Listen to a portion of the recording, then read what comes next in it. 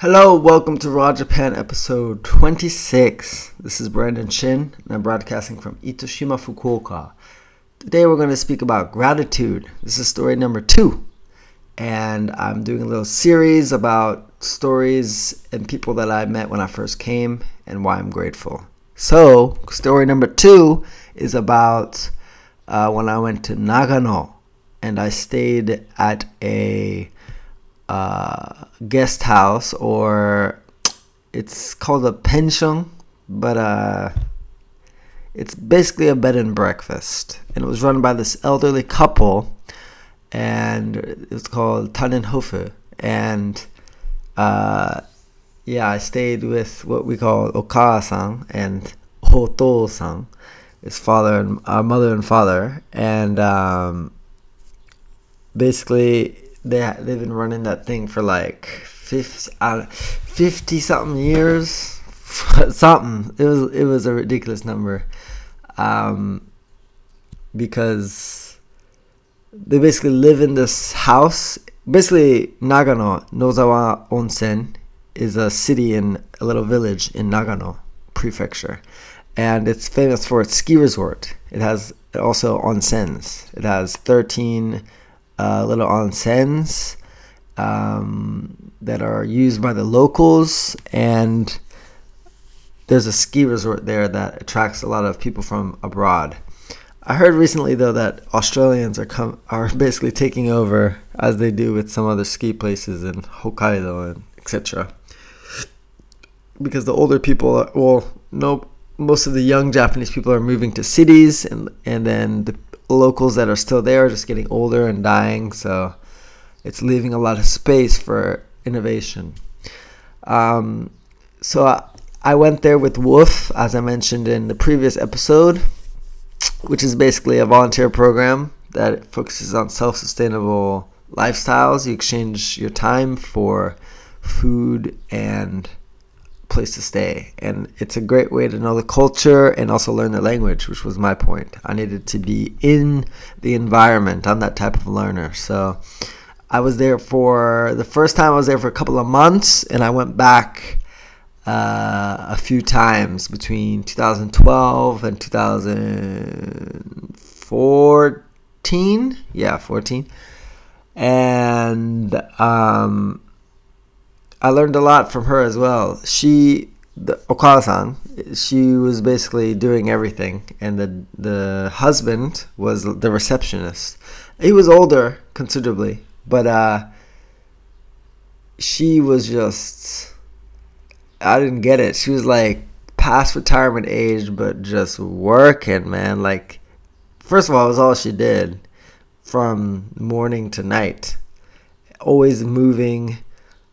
Even with a bad leg, she had like a surgery.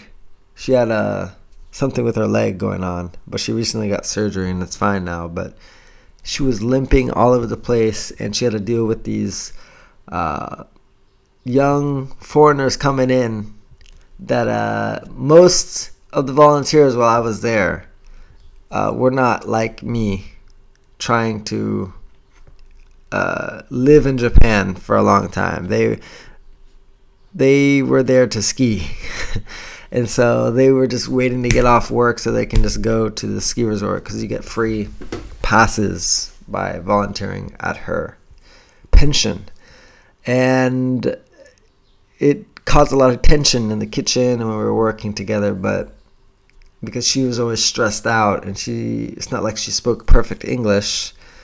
As for me, I mean, I was there to learn Japanese and learn about nuances of the culture. So I was always talking to her after hours and stuff like that in Japanese, or learn it while I was learning, because I was really choppy at the time. Whereas most people would not, first of all, blow her off and go do whatever they want to do, which is not a problem. I mean, yeah, it's your free time.